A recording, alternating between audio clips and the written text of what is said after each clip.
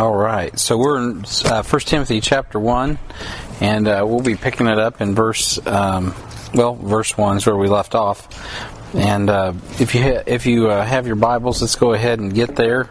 Everyone, I'm sure, has a handout, so we'll go from there. Did you need a handout? Oh, I don't have an extra. I do in my bag in the office. So, oops. What is raining prayer list? So, yeah, that's last week's prayer list. Prayer pieces, I should say. So I'll give Amy. I'll go ahead and just in case we made it through point 1, I think. Huh? Sorry.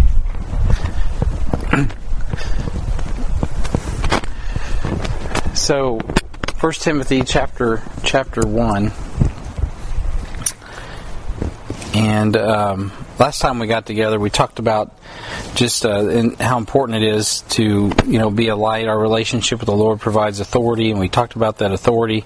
Paul's relationship with Timothy. Our thesis is one is not fit to be an authority unless they're under authority. Paul was God's officer. Timothy was Paul's offspring. And God's relationship with Ephesus, we talked about that, and how Timothy's job was twofold: to give charge to those who troubled the city by teaching bad doctrine, and give charity out of a pure heart and faith unfeigned. And that's where we left off. And so tonight we're going to be reading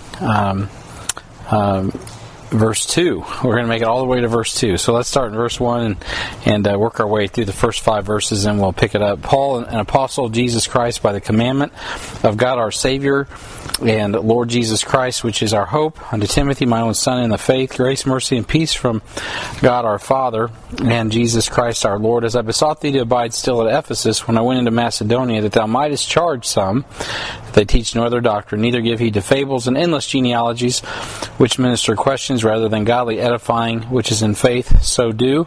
Now the end of the commandment is charity, out of a pure heart and of a good conscience and of faith unfeigned. Heavenly Father, we thank you for the Lord Jesus. Thank you again for the singing, and as I just amen everything Ron said. Lord, I just pray, God, that you bless the time we have in your word tonight and the time in prayer. Thank you for what you have and are doing in our church even tonight. Lord, I just got a message from the Oaxaca team, and they are on the ground with Joe right now. They just got there and are moving forward. We praise you for that. All the tracks are there. Everything was delivered safely. And Lord, I just pray, God, that you just help all the Word of God go to the people of God that you have planned for it. We thank you and we ask this in Jesus' name. Amen. All right, so our relationship with the Lord produces authenticity. So last week we talked about authority. Today we're going to talk about authenticity. Last week we saw that one is not fit to be in authority unless they're under authority. And today we're going to see that unfeigned faith produces undeniable fruit. Unfeigned faith produces undeniable fruit. And so that is the blank there. Our relationship with the Lord produces authenticity, and unfeigned faith produces undeniable fruit.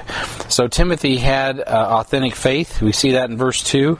Unto Timothy, my own son in the faith, grace, mercy, and peace from God our Father and Jesus Christ our Lord. He's got legitimate faith. The Greek word for my own, I don't know if I can pronounce this right, but it's Nasius is how you say it. It's translated sincere and true in a couple other places in Scripture. It implies legitimate. Timothy is his offspring, his legitimate son. Even though he's not physical, he's a spiritual, authentic fruit. Several years ago, there was a hip hop dancer named MC Hammer, which I know you guys are all familiar with, and he said that he was too legit, right, to quit. So he was too legitimate to stop. And I don't know about that, but spiritually speaking, Timothy is legitimately the son of in the Lord of the Apostle Paul, and he's legitimate in regard to his relationship with God the Father as well. They share the same same Father. And you can see that at the end of verse 2. He says, and peace from God, our Father. They both share the Father and Jesus Christ, our Lord. Right? So it's not my Lord, it's our Lord. And that's where our legitimacy comes from, from our Father and His seed, His spiritual seed that is implanted when we get saved and when we are born again. So Paul sent Timothy in his stead because he was the same as Paul in faith. Now, turn back with me to keep your finger here. Don't go too far, but go keep a finger there and go back to 1 Corinthians chapter 4. 1 Corinthians 4, and look down here at verse 14. He says, if any man's work abide, which he hath built thereupon, I'm in chapter 3, sorry, 4:14. He says, I would not, I write not these things to shame you, but as my beloved sons, I warn you. For though ye had 10,000 instructors in Christ, yet ye have not many fathers. For in Christ Jesus I have begotten you through the gospel. Wherefore, I beseech you, be followers of me. For this cause I have sent unto you Timotheus, who is my beloved son, and faithful in the Lord, who shall bring you into remembrance of my ways, which be in Christ, as I teach everywhere in every church. And so, basically what Paul's saying is you need the influence of my son, my legitimate son, Timothy, spiritually faithful son, not his biological son. And so in an age where kids are joining gangs and being distracted with technology and not feeling included, it's amazing with all these groups they're not included. It's important that they understand the practical transformation the gospel brings in the heart of a young man. And it's remarkable how God changes a young man or a young woman. And, when you first come to Christ, it can be awkward. When I first came to Christ, because a new male authority entered my life, I was under my father, my earthly father, until I was 16. And suddenly, in one day, on March 25th, 1987, this guy, Earl Cross, enters my life. Now, I knew him, but he wasn't an authority other than a teacher in my life. But once I got saved, God brought new people into my life to help mold me and form me into the person God wanted me to be. And all the time that I was under Earl Cross and Herb Newton and other pastors of my church, I never once received instruction to rebel against my parents, by the way. No one ever said, you know what, now that you're following us, why don't you tell your mom and dad where to jump off in a lake? They never did that. It was always honor my parents. Why? Because they understood authority, and that's why God put them in authority and let them have influence in my life. And also because they were parents. So I became much better as a son in Christ than I would have otherwise been, is my point. Because of their influence, I became a better, more submissive child than I would have been without their influence. And so what every generation needs is authentic born-again men of God investing in authentic born-again men of God. And that would absolutely change the world. I mean, it really does, not to dismiss the ladies or minimize women at all, because obviously Timothy's, the influence of his mom and grandmother were huge. But at the end of the day, what was he lacking? Well, he was lacking a Paul.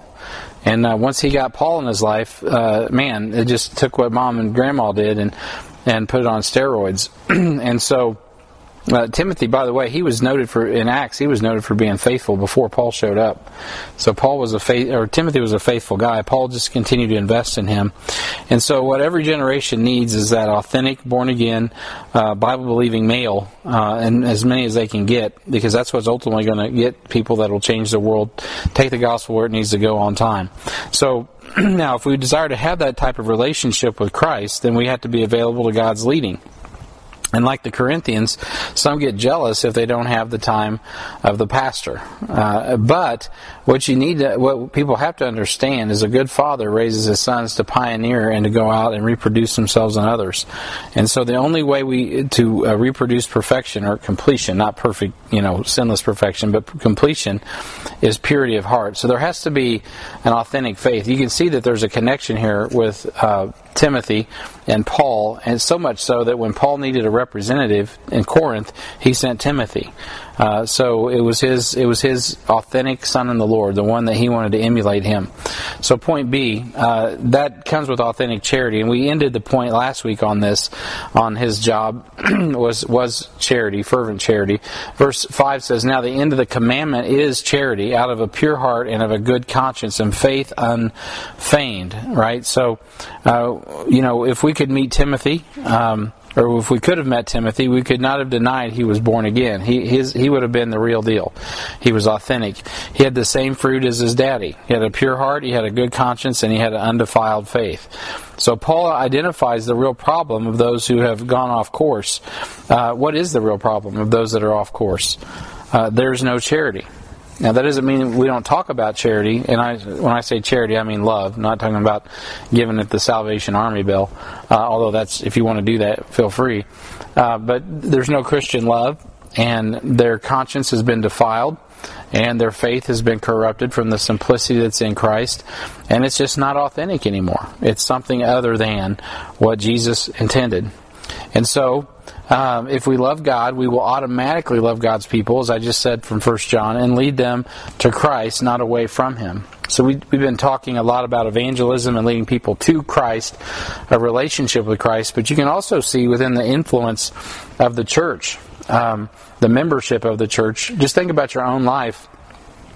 Is your influence in people's life bringing them into God's will, or is it taking them away from God's will? And you don't have to be a preacher, right?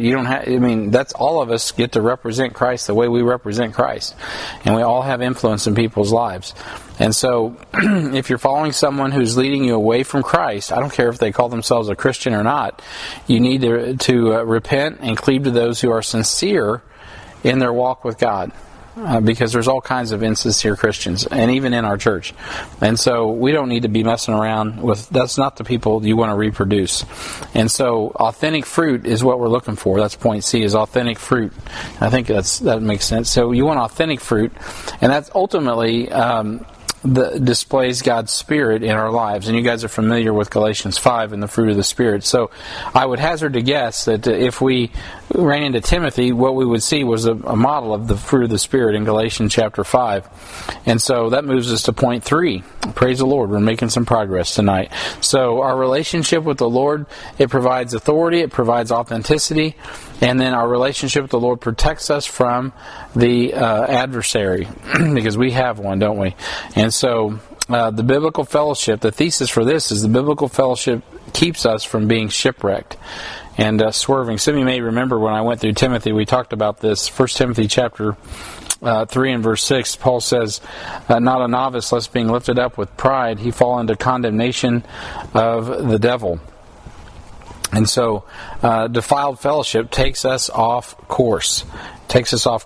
And I think what I meant to do there, that's the wrong reference. Verse 6 says of chapter 1, "From which some having swerved have turned aside into vain jangling." It shouldn't be 3:6, it should be 1:6. Swerving away from grace to the law. Swerving away. That's what Paul is talking there in verse 6. Some have swerved away from the commandment of charity and having a pure heart and a good conscience and faith unfeigned, and have swerved and turned aside into vain jangling, desiring to be teachers of the law, understanding neither what they say nor whereof they affirm. That should be on your notes. It says 1 Timothy 3:6. That should be 1 Timothy 1:6.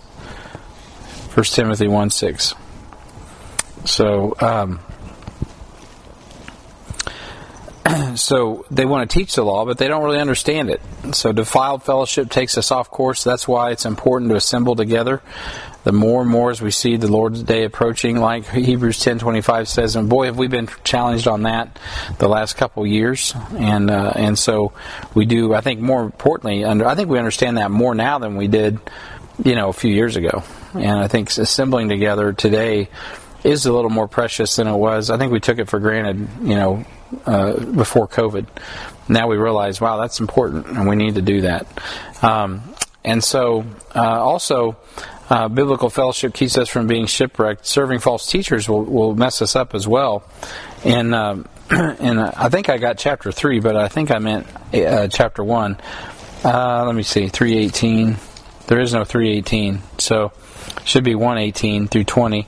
He says, now unto verse 18, this charge I commit unto thee, son Timothy, according to the prophecies which went before on thee, that thou by them mightest war a good warfare, holding faith and a good conscience, which some having put away concerning faith have made shipwreck, of whom is Hymenaeus and Alexander, who I have delivered unto Satan, that they may learn not to blaspheme.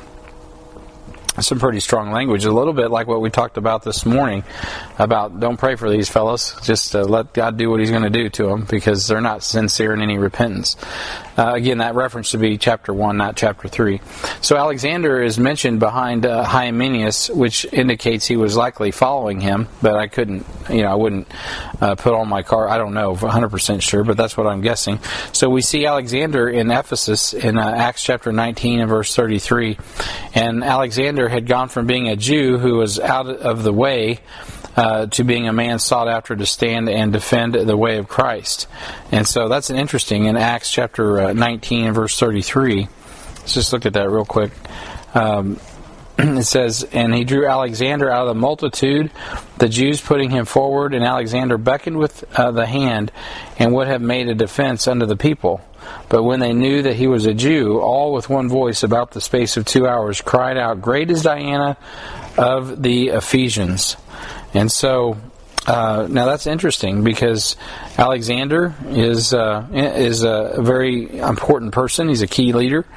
Alexander had gone from this Jew that everybody was willing to defend Christ, and now we see that he has gone from fellowship in the gospel to shipwreck. And so it can yeah, well, maybe it's not. It could be, but I think it could very well be. And so in 2 Timothy 2, if you look at chapter 2 and verse 4, it says, it's a faithful saying, for if we no man that... Wait a minute, I'm in the wrong... Hang on just a second. 4:11, yeah. 2 Timothy 4:11. It's a faithful saying, for if we be dead with him, we shall also live with him. I'm in the wrong... 4:11, that is a 2:11. Only Luke is with me. Take Mark and bring with thee he that is profitable to me for the ministry. I have the wrong reference here. I am so sorry. I'm looking at verse 14. Alexander the coppersmith did me much evil. The Lord reward him according to his works. And so that should be instead of verse 11, I said it should be chapter 4 and verse 14. And so if this is the same, and very likely is, because we're in Ephesus, this Alexander was a coppersmith. And Paul had Alexander in mind when he warned of covetousness in 1 Timothy chapter 6 and verse 10. In that text, it says that he says, for the love of money is the root of all evil, which some coveting after they have erred from the faith and pierced themselves through with many sorrows. So we're talking about someone who was in the faith who's no longer in the faith. And so I do think that it's very possible this was Alexander. And so the same Alexander. If there was ever a love for God, it appears that it was replaced with a love for money, which is incredibly possible. We see that can happen in the ministry, and we replace the love for God with something else. And shipwrecking the saints on the shore of faithlessness is what occurs when we allow ourselves to worship anyone other than Christ or anything. I talked about this morning. Keep yourselves from idols, right? So if you're saved tonight, it's important to pay close attention to the things Paul's writing, because we are charged to defend the faith, not to defeat the faith, and the best tools in the devil's hands are disobedient Christians. That's why God gives us this epistle, so we can learn our place in God's body for our protection and for God's ultimate glory. So what happens here in the first opening verses of 1 Timothy is a warning, of course, to Timothy, and also an affirming. It provides authority. Paul's coming in not mincing any words. He's the apostle of Jesus Christ. He's also the father of Timothy.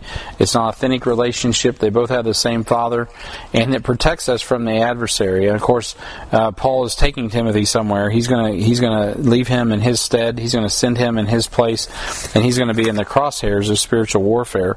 So God's influence on us will directly correlate to our influence with the gospel, and how it gets to where it needs to go on time. So that is all I have for you tonight.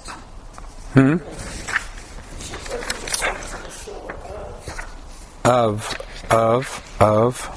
faithlessness. You don't want to shipwreck saints on the shore of faithlessness. So that covers the first 5 verses.